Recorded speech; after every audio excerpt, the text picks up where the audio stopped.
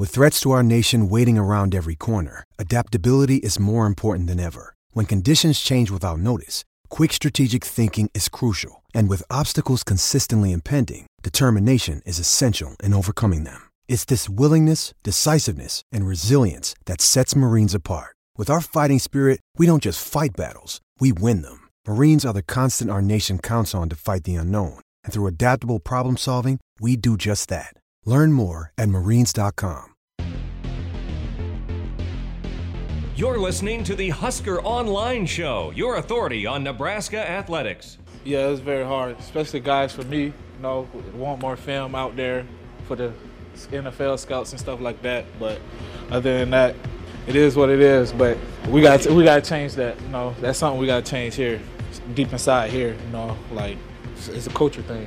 Got to change it. Was that a culture moment in the program? Just like some guys didn't want to play, some guys are gone now. Yeah, it sounds like they didn't want to play. Some guys didn't want to play. Some guys opted out. Some guys, So, but hey, do what's best for them. But other than that, I mean, you got to put all things in perspective with Corona and how long, and with no breaks, how long we've been working and all of that. But at the end of the day, it's still football. And at the end of the day, you should be wanting to get better each and every day. Even every opportunity, you should want to take in to get better during that opportunity and maximizing your potential during that opportunity. And welcome here to this edition of the Husker Online Show. Sean Callahan, Robin Washut, Nate Klaus. We are almost 2 weeks through spring practice and a lot of interesting stuff this week. We talked with Mario Verduzco for the first time since early October. I think October 8th was last time he had talked to media. So had some interesting conversations with him. Quarterback Adrian Martinez here for the first time since the Rutgers game in New Jersey that night. But you just heard Deontay Williams and Markel Dismuke, Nebraska's 2 6-year senior safeties, both fathers, both seasoned veterans that have been around the block, share some thoughts and perspective on that bowl game process. Just the way the 2020 season ended, it was definitely a split room with about wanting to play another football game. And obviously we know what happened.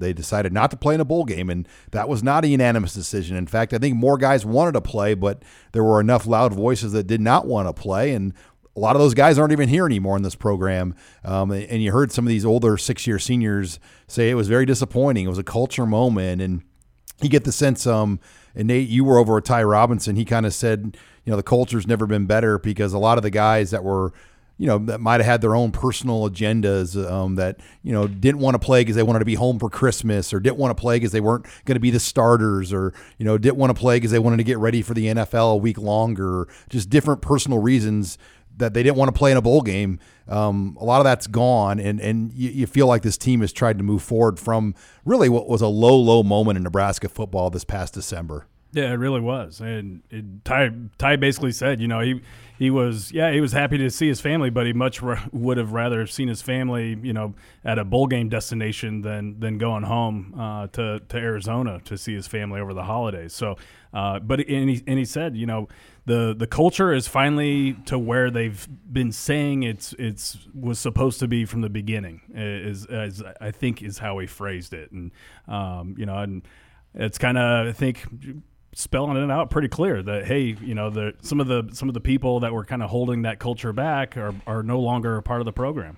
Well, and it lines up with some of the rumors we'd heard shortly after the season that there was a pretty fractured disconnect there between the players themselves, where you had guys that just had their own priorities and clearly had other things they were focusing on as opposed to the playing one more game with their team and going to a bowl game. And when I guess there's something to be said if you got guys that are that kind of checked out, maybe going to a bowl game isn't a great idea, but clearly there were a lot of guys that felt very differently about that opportunity. And maybe that can kind of be one of those come to Jesus moments where, you kind of look at yourself and say, what are we doing here? What's our goal? And if everybody's pulling the rope the same way, it's amazing how far that can take you. And now Cade Warner, a captain a year ago, is now at Kansas State. Matt Farniak could have come back another year, went to the NFL. He was a captain. And, I think some of these offensive captains, Luke McCaffrey wasn't, Adrian Martinez may not have been able to play in a bowl game, and McCaffrey could have played, but he was opting out. He knew he was going to leave.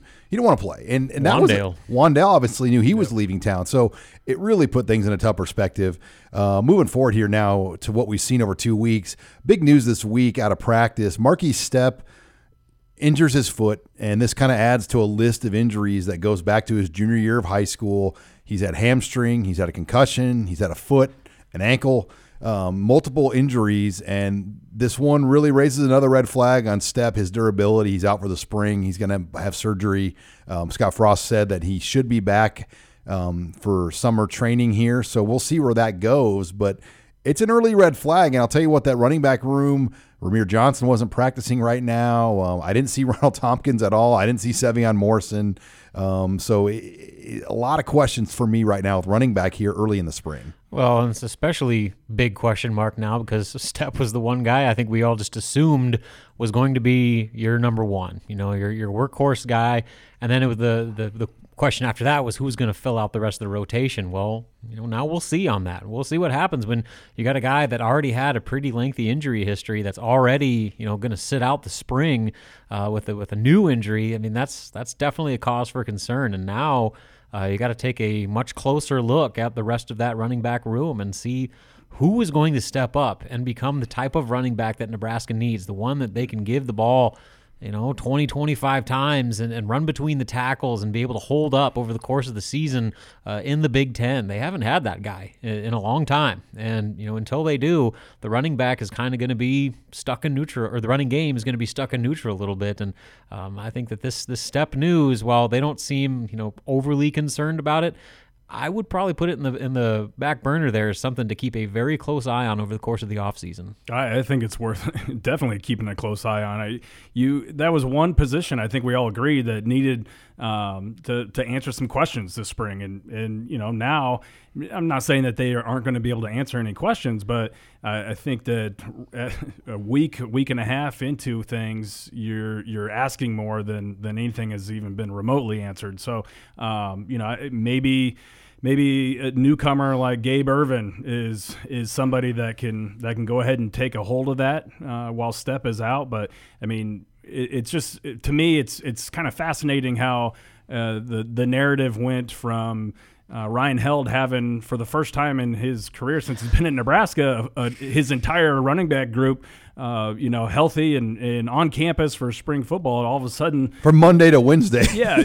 And then we go and watch things on Wednesday, and like 3/4 of the room is either not there or not in pads practicing. So I mean, yeah, there's a lot of questions there, and there's probably no other position on the team that's got more questions than running back right now. And brings me to my next topic here. Omar Manning in street clothes again. It's my understanding didn't practice Monday either. So that's another one we'll keep watching. I think we've all said, the biggest key is, can he practice all 15 times? Well, we know that's not going to happen. And, whatever he's been dealing with since last year, whether it's physical, whether it's emotional, it's personal, it's clearly not all the way fixed, whatever's going on there. And that was a concern for me, seeing no Omar Manning out there for Nebraska. I mean, for me, I'm to the point where until he's actually on the field and I can see him play and he's playing meaningful snaps or reps in practice, whatever it may be, I mean, it's hard to even consider him a factor in the receiver rotation right now, just because he's just kind of been this unicorn for the last 2 years that, he's this great talent, but he just can't stay on the field for whatever reason. And, obviously those reasons are still kind of lingering issues right now that, I guess kind of until those get cleared up, it's just hard to consider him a viable option at receiver right now. And it seems like they feel pretty good about the receiver depth they have coming up. But, as far as Omar Manning's concerned, I need to see it before I believe it. And Nate, some 6-year seniors not practicing right now either. Will Honus has got a growing injury. JoJo Doman, I believe, had a wrist type cleanup injury done. And Ben Stilley had an offseason surgery. So, 3 guys that are pretty much 24-year-old type players. I don't think anyone's going to be too alarmed they're not practicing right now. No, they've been in the system a long time. They've been through many spring football camps, and I don't know if any of those guys necessarily needed the extra reps or anything. So, and honestly, it's probably one of those deals where had they been perfectly healthy, they may not have gotten a ton of reps anyway. I think it's good for some of these younger guys to be able to get in there and get some reps. So obviously you want everyone healthy, but I don't know if it's all that concerning that these guys are out right now. All right, we're going to talk offense. We're going to talk Adrian Martinez and Mario Verduzco and much more next. You're listening here to the Husker Online Show. You're listening to the Husker Online Show, your authority on Nebraska athletics. I think anytime you have from his perspective, a setback like that, and you don't learn from it, there's a problem. We had a good heart-to-heart, and so I think he grew a lot as a quarterback. He's a pretty mature young guy to begin with from a behavior standpoint, just how he carries himself, Does that always translate over to how you are as a quarterback? Sometimes yes, sometimes no. So I think he learned quite a bit from that experience. And welcome back here to the Husker Online Show. That was quarterbacks coach Mario Verduzco. It's the first time we've heard from Coach Verduzco since October 8th, as we never even talked to him after the decision was made to start Luke McCaffrey, number one, then go back to Adrian Martinez. So it was good to hear Coach Verduzco share his thoughts. This segment of the Husker Online Show is brought to you by our favorite sports bar, Tanner's in Lincoln, 31st and Yankee Hill. Robin, you were in there for the championship game on Monday night. Got to watch some of the new TVs there in Tanner's. Yeah, the setup was great. The atmosphere was fun. The game, I guess outside of Baylor completely the wings dominated, were much left better a little than the bit game. To be desired, but yeah, all in all, a good experience. So get on into Tanner's. I was actually in there for lunch Friday as well on Good Friday with good friend Parker Gabriel from Journal Star. Had some shrimp for lunch there at Tanner. So get on in there, 31st and Yankee Hill Road. They get all the Husker baseball games on. They'll have all the NCAA volleyball on. It is your premier place to watch Husker games. But I want to get back to Mario Verduzco. You heard him there talk about that decision.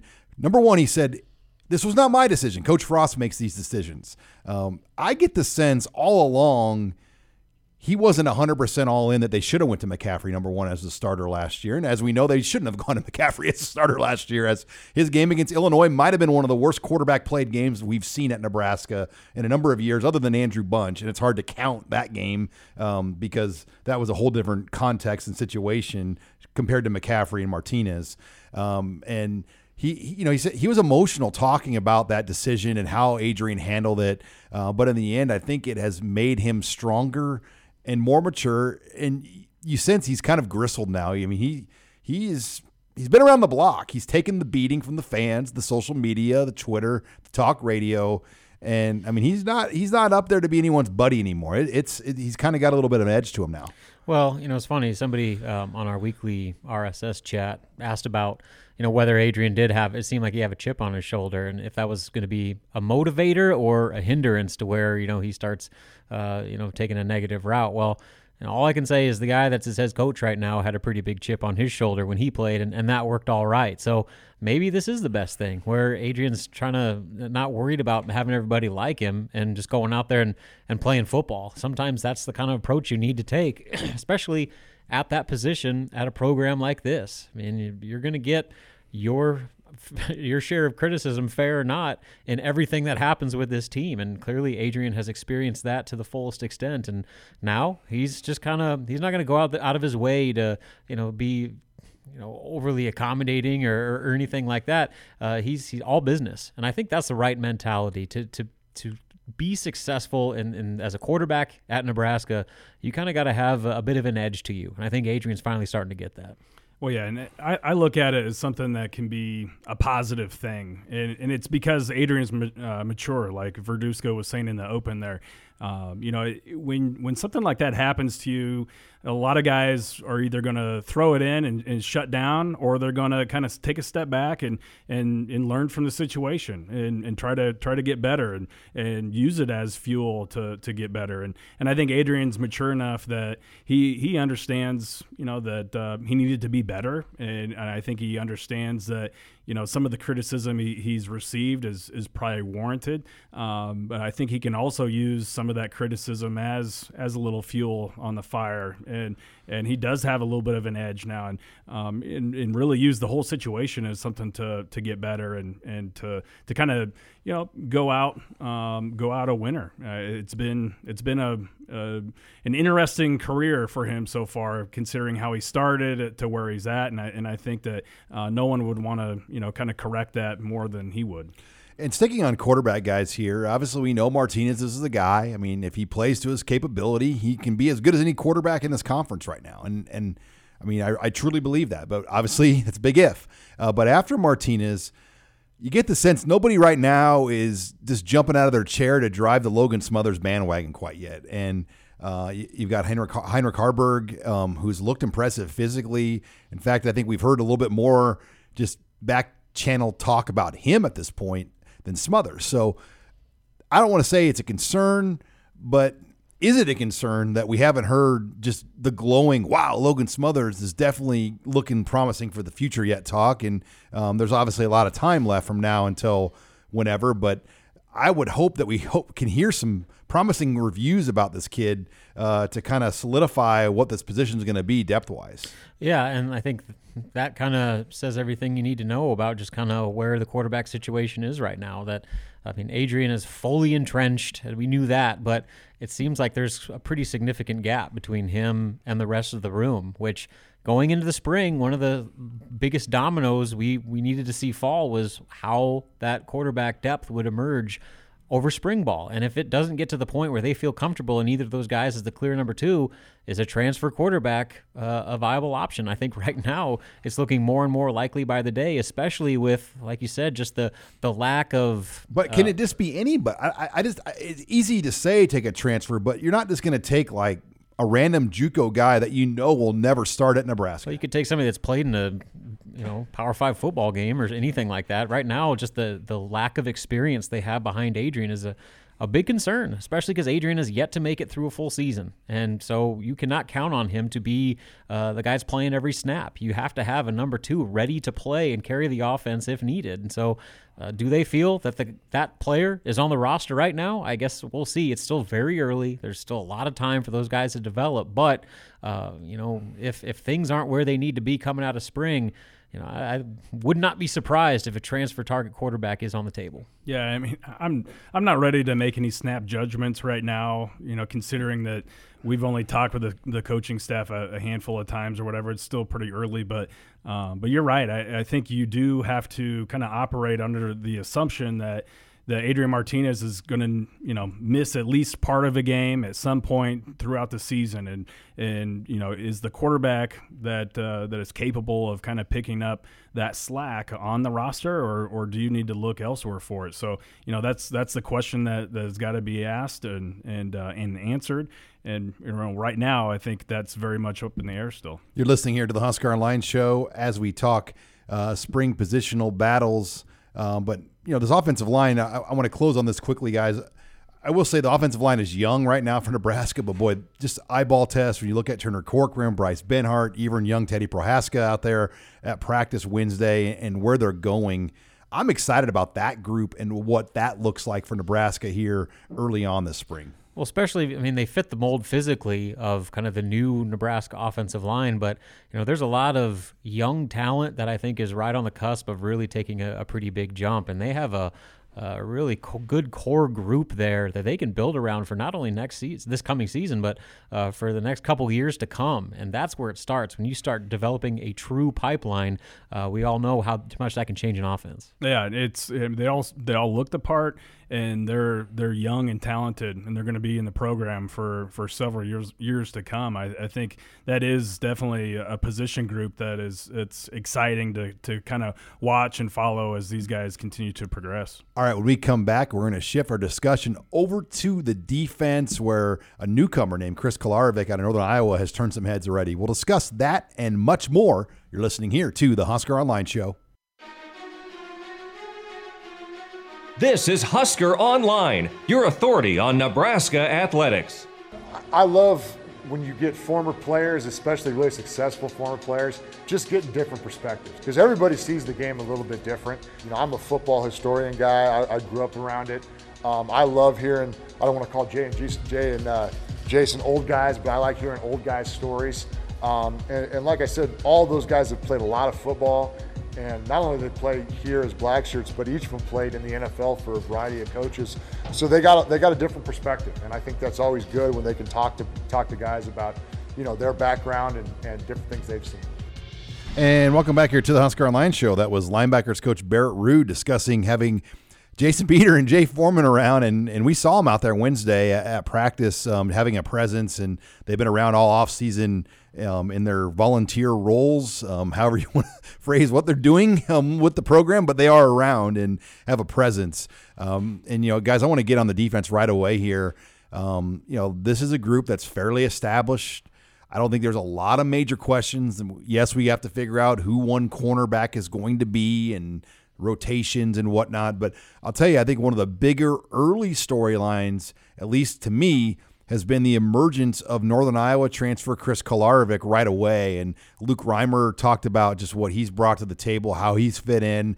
And he said he's played a lot of football. He brings really good habits, meaning he knows how to do treatment on his body. He does the right things off the field on the weekends. I mean, that was about the most politically correct way to say he does not go to the Russian Bottoms house parties like we probably did in college on the weekends. He's making the right choices. But I think he's fit right in. And, Nate, this was a story you reported way back when it happened, and nobody really knew what to expect. But I think when you look for a transfer portal guy, this is what you look for. Yeah, absolutely. I mean, This is a guy who has been very productive at Northern Iowa, was an all-conference player, was probably in line to be, defensive player of the year, had they played last season. And so, given the fact that he got a free year, decided to go ahead and test his luck at moving up a level. And so far, I think that's, I think it's going to turn out to be a pretty good gamble on yourself. He's going to have 2 years at Nebraska. And, the way that Barrett Ruud and these guys are talking about him, he's fit in seamlessly. He's all business. And, he knows the game of football. He loves the game of football. And, he pretty much, when I talked with him when he committed, he goes, I'm kind of a boring guy. I eat, breathe, and sleep football. I just love football. And, I think that's pretty much a coach's dream. If you ask any of these guys, what's your perfect player, it's probably, describe someone like Chris Kolarevic. Well, that's why Barrett Ruud called him a natural football player, because of all those things you mentioned. The guy loves football. And you remember when this staff took over, that was one of the biggest priorities they wanted to find in recruiting, was players that loved the game, not just the celebrity status and all that stuff that came with it, but just loved the sport of football. And I think Kolarevic definitely fits that mold. I mean, he's all business, like you mentioned. He's one of the best workout guys that they have. You look at his testing scores or the numbers they put out, he scored as high as anybody on the team. And so physically, he's ready to go right now. Barrett said, or Coach Ruud said, basically the only thing that he's doing now is just mastering the schemes and, the different terminology, and to an extent, adjusting to the speed of the Power 5 level compared to FCS. I mean, there's a bit of an adjustment there, but, Barrett Ruud didn't seem all that concerned about him being ready to make an immediate impact this season. I love the pause that we all have before we say Kolarevic's name. We all have this, am I going to say it? Kolarevic. Sometimes we butcher names, so we got to make sure that we really get it done. And Torrey, some people really over Samori Torre, Torre. Some people really get into Samori Torre, when and I'm just kind of like Torrey or Torre, but it's I digress here on the podcast on the show, but looking at this defense, Ben Stilley out, Joe Doman out, we hit on that earlier, but it's really going to give now on the defensive line even more repetition, more opportunity, maybe a Marquise Black, maybe a Nash Hutmacher, some of these younger Buckley, and you talk about freshmen that looked the part. Holy cow. Raekwon Buckley, came in at least physically looking the part, ready to go. And it will be interesting to see what kind of repetition opportunities these guys can get. Well, that's going to be the story of the offseason for that D-line. I mean, with as much depth and returning experience that they have, even with Ben Stilley out with his injury, reps are gold for that group right now. And, Casey Rogers basically said it best. He said, I love Ty Rogers to death. He's one of my best friends, but I want every one of his reps. I want to get every rep that I possibly can, no matter what the cost. And it's not just a matter of cycling in for your turn. You got to earn those reps, especially with the top groups. I mean, those are as valuable of a commodity as they've been in some time on the defensive line. And that level of competition, as we all know, is only going to breed a culture of success with that group. With not only are they talented and they have a lot of bodies to work with, but every one of those guys is pushing each other to be as perfect as possible in the limited opportunities they get to be on the field with practice reps. Yeah, and Ty Robinson would say the same thing, that he wants all of Casey Rogers' reps and so on and so forth. And the encouraging thing is that that's such a deep group. You can go on down the line. We're talking about two young players in Rogers and Robinson to begin with, but you could go on down the line. There's a lot of young guys that have that are there, that are impressing, that are also fighting for those reps too. So that defensive line, they are a young, talented, deep group. You listen to Tuioti talk too. I mean, they got a chip on their shoulder too. They feel like they are kind of taking it upon themselves to really raise the level of not only the defense but the team as a whole. They want to accomplish great things. They want to live up to the Nebraska standard, and they're kind of taking it personally. And I want to close here, guys, with special teams. I know it's not defense, but obviously a lot of defensive guys are going to play a key factor, and you hope that's the case, instead of having Cade Warner running down the field trying to make tackles on Aaron Crookshanks in New Jersey on kickoff returns. I mean, clearly the approach, as we know, was not the right approach, and it's an emphasis. Mike Dawson has taken charge of it with Bill Bush behind the scenes, kind of working with both defense and special teams as an analyst, but that too has become a priority, and I'll be curious just how many starters play on that. This team is deeper. And I feel like they've gone back and forth. Is special teams an area to bring up younger guys and develop them, or should you just be putting your best guys out there? And I think they've battled with that a little bit. Well, I want to say, like, when that 4-game redshirt rule passed, like, this staff overthought that so much, and it was a lot of special teams. They got cute with it. Yeah, they were just like mixing and matching and piecing together different guys against different opponents for who they could get on the field to utilize those 4 games, and it almost became this hindrance to where they were spending so much of the week trying to figure out how to even assemble their personnel on special teams that not only was it taking away from their preparations in other regards, but it made special teams not as good because there was no chemistry, there was no cohesiveness. This will be your game. Exactly. This will be your game, Nate. Hopefully they throw that philosophy out the window, set it on fire, and never look at it again, because they need to make special teams a essential priority, and I think that they've at least said all the right things, that they're taking steps to do that. Yeah, in my opinion, it should be no different than the offensive line trying to find the 5 best offensive linemen. The defensive, secondary trying to find the 4 or 5 best DBs back there, regardless of what position they play. I mean, special teams should be comprised of the best players that are going to help you win the football game. Point, period. And I think that hopefully that's kind of what's taking place here. Whether that's a starter on offense or defense, or if that is a newcomer that has kind of carved out a niche as being somebody who can make an early impact on special teams. It's got to be comprised of players that give you the best chance to win that phase of the football game. All right, guys, we've been heavy with spring football talk, but there's been a lot that's gone on, not only with football recruiting,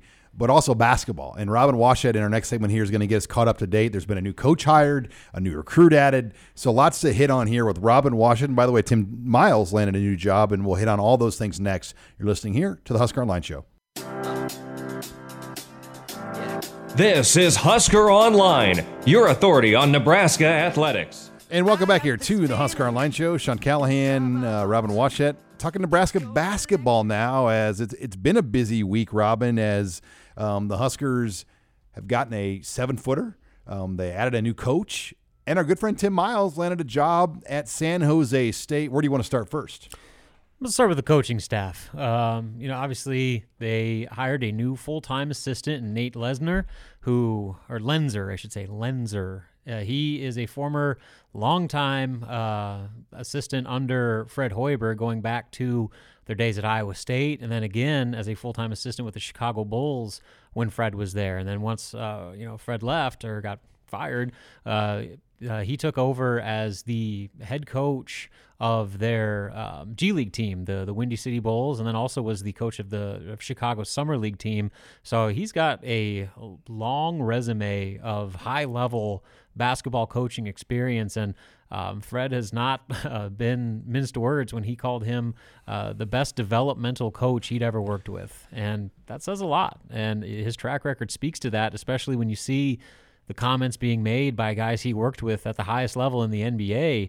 I mean, it seems like every player that's had the opportunity to work with Nate Lenzer just raves about what he's been able to do to individually impact their game and make them better players. So it's a great hire for Nebraska. And then the cherry on top is that they get to keep Doc Sadler on staff. So basically, Nate is replacing Doc as one of the 3 full-time assistants, and Doc is moving into that special assistant to the head coach role previously held by Bobby Lutz, who moved on to pursue a full-time coaching job. So basically, he's going to be on staff. He's not going to take any pay cut whatsoever, and he can just do what is in Doc's wheelhouse, where no travel, no recruiting. Doesn't even have to really do much. And with COVID, he really obviously was very concerned. Yeah, they took him off the road for basically after they came back from the shutdown, just out of he didn't travel to any road games. No, and he wasn't even on the bench during the home games either.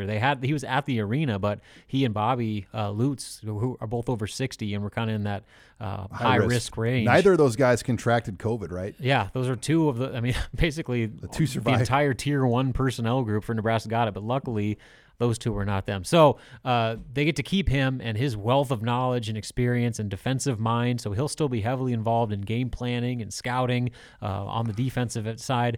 And then they get that on-court development coach in Nate Lenzer, who, like I said, is as well regarded as you're going to find in that assistant coach ranks. Yeah. So in basketball, you have the 2 full-time coaches, but Sadler's kind of like the 4th. But yeah, there's 3 full-time assistants, and then you can have an analyst Armand role. Gates is on there too. Yeah. Right? So it's Gates, Abdelmassi, this new guy they just hired, Lenzer, and then Doc is kind of like the additional assistant coach that just can't recruit. Yeah, basically he's like Bill Bush, to where like he can do all the stuff in the meeting rooms, film rooms, all that stuff, but on court instruction and on the practice court, and then recruiting. He doesn't go on the road recruiting. All right, next order of business. Nebraska gets a commitment robin, this time from an overseas prospect out of Lithuania. Is it Oleg? Oleg Koyanets. Oleg Koyanets. Okay. Koyanets. All right. Say it. Koyanets.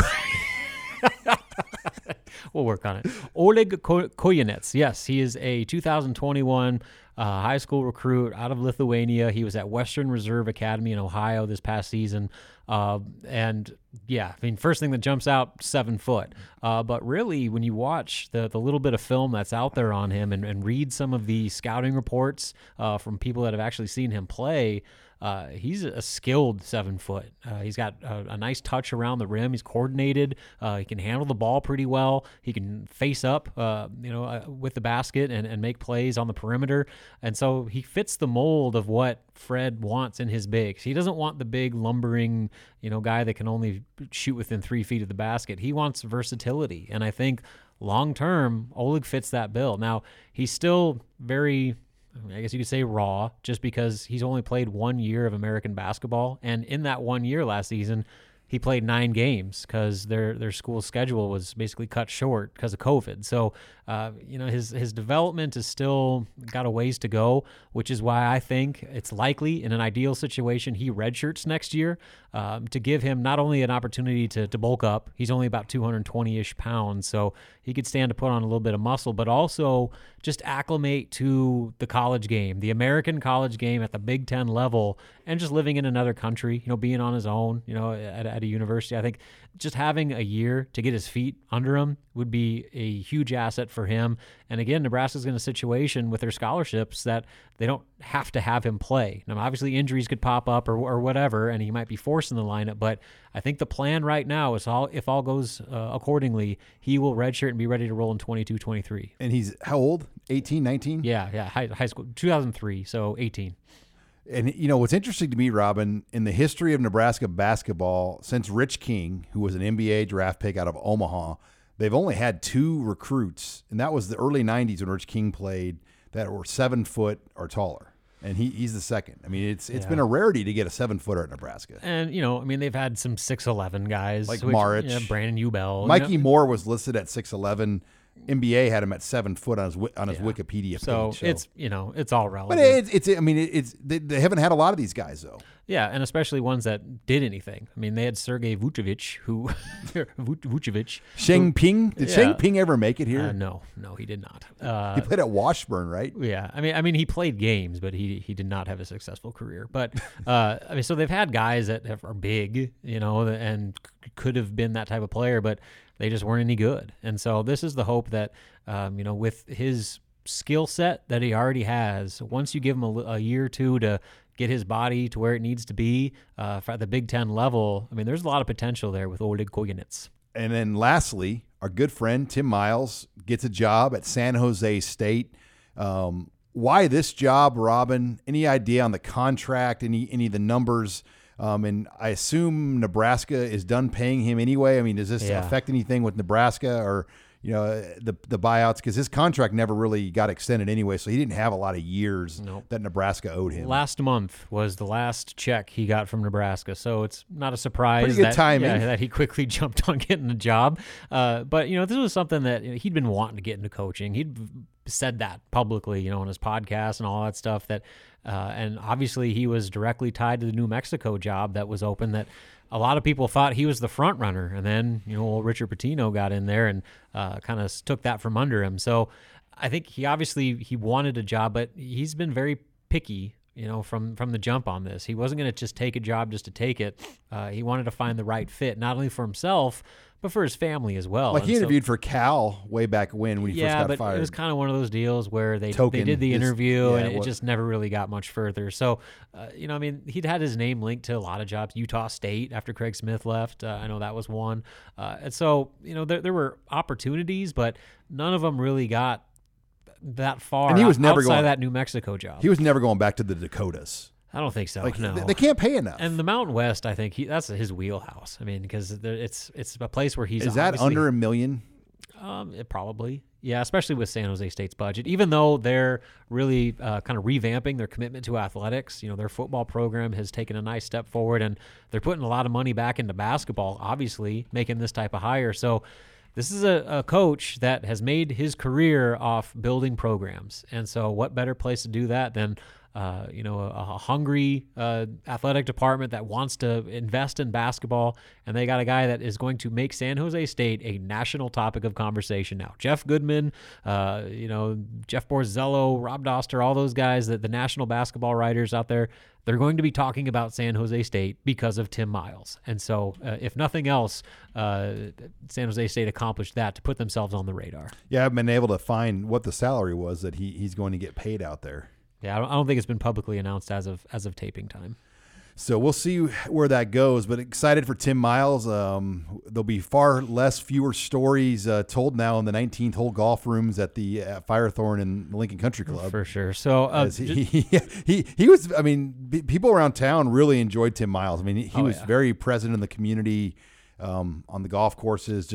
He was as approachable of a head coach as really we've ever seen in Nebraska. Yeah, and it wasn't anything about him or anything. It's just the fact he didn't win enough. And so last couple housekeeping items, Nebraska has currently 2 open scholarships as it stands. I still expect one more departure from the roster. I think it's just a matter of when, not if. So 2 open to with the departure, or would it be 3? Without. So it'd be 3. After the departure, they would have 3.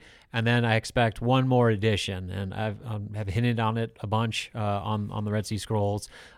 Should expect something here relatively soon with that addition. And then after that is official, I expect Nebraska to not add any more players. I think they're going to stick with 2 open scholarships in their back pocket and roll with the guys they have. Because keep in mind, they have 2 seniors, Kobe Webster and Trevor Lakes, that are on scholarship but don't count towards their 13 scholarship limit. All right, well, lots to keep up on, and as Robin hinted, he's got some information on potentially another name. Make sure you log on to Husker Online and the Red Sea Scrolls as we will have all that info. All right, when we come back, we will close the show. Football recruiting talk now as Nebraska added 2 commits in the week. We'll get Nate Klaus's thoughts on that next. You're listening here to the Husker Online Show. This is Husker Online, your authority on Nebraska athletics. You got to do what's best for you. I respect their decision. I will say I'm happy with the guys that we got here and excited about the group, and that includes the receivers and that includes the quarterback room.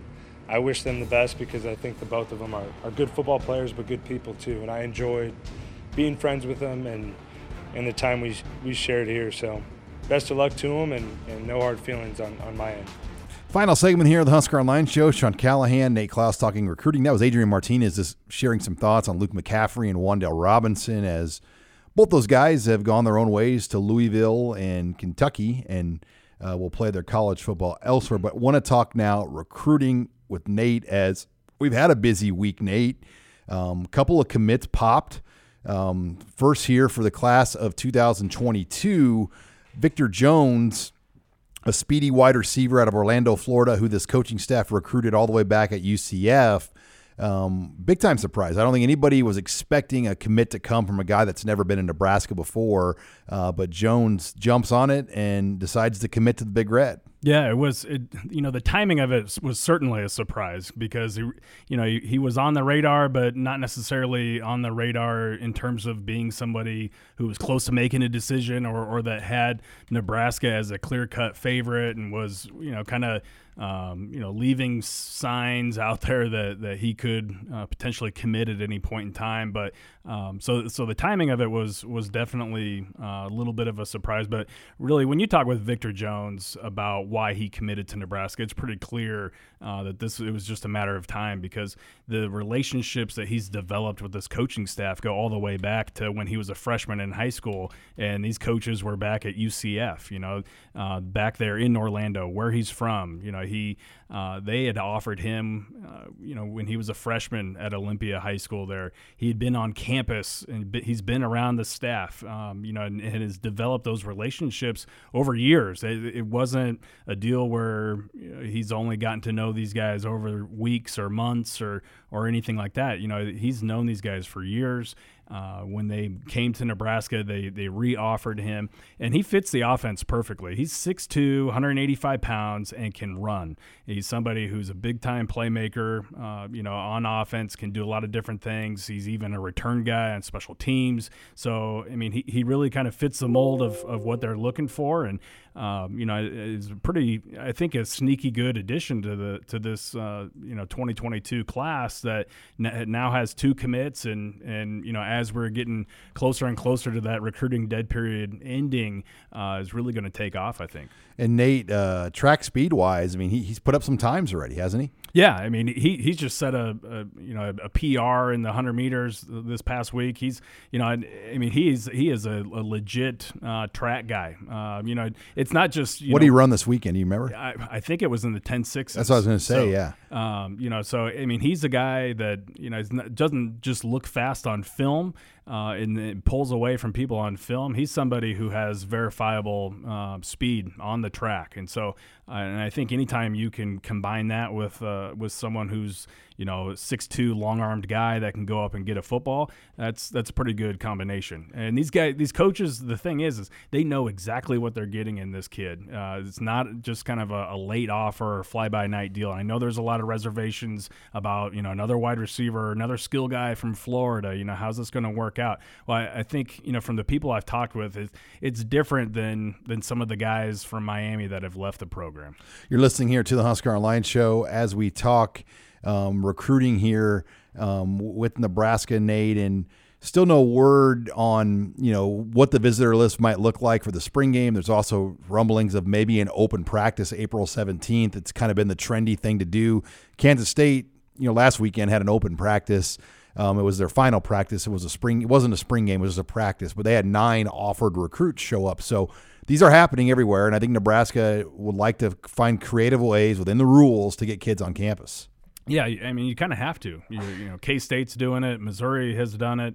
And so when you've got schools within your region, that are drivable distance away from you, and they're getting offered scholarship guys, on campus to watch practice and kind of take an inside look at the program.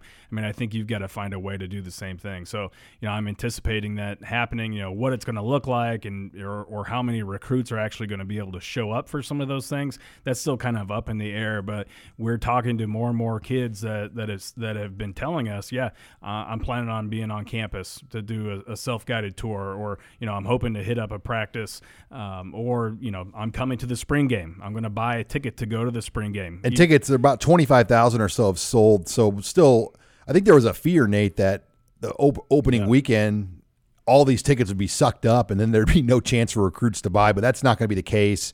They limited the number to 4. There's no freebies for kids. Yep.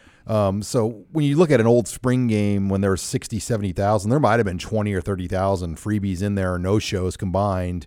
And I think in this case, they should be able to get any kid in that wants to buy a ticket. Yeah, and for cheap too. I mean, probably $10. Yeah, $10. Yeah. So, they're not breaking the bank, even though they got to pay, their own travel and whatnot to get to campus. It's not going to be a deal where it's a high priced item. So, so that is good. And you kick off the 2023 recruiting class with an in-state commit in Ben Bramer too. So, recruiting's picking up, and I think that there's certainly some momentum that's starting to build there.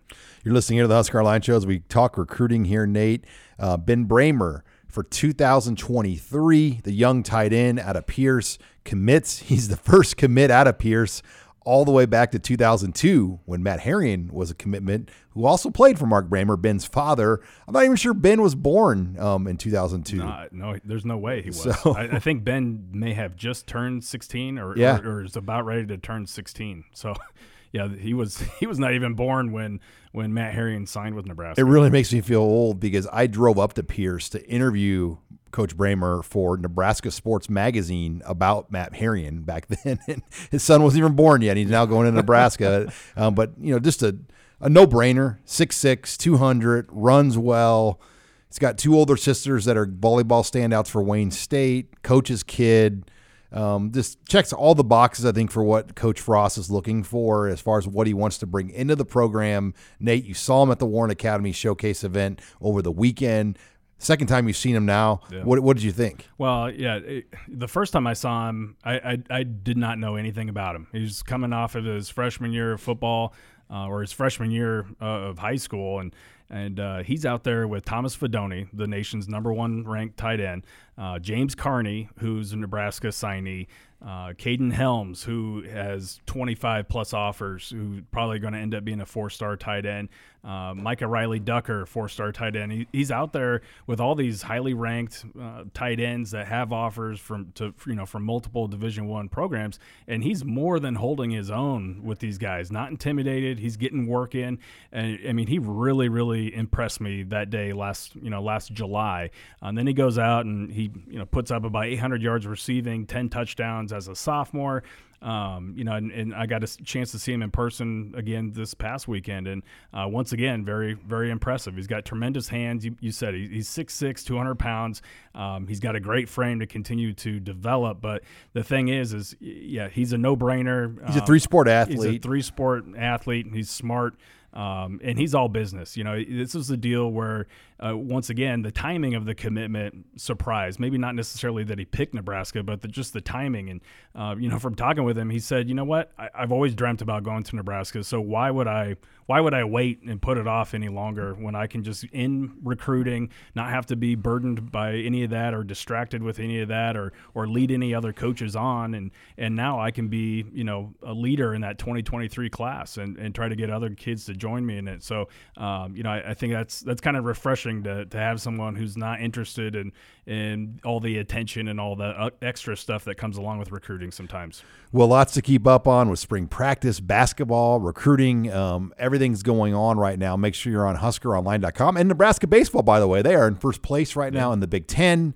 They're going to put a bid in to get a regional. Those decisions we made here before the season even ends. So we may see a regional in Lincoln. So a lot of exciting news to follow with baseball, as well as Blake Arney will have you covered for us all weekend on that. Thanks again for joining us this week on Husker Online, your authority on Nebraska athletics.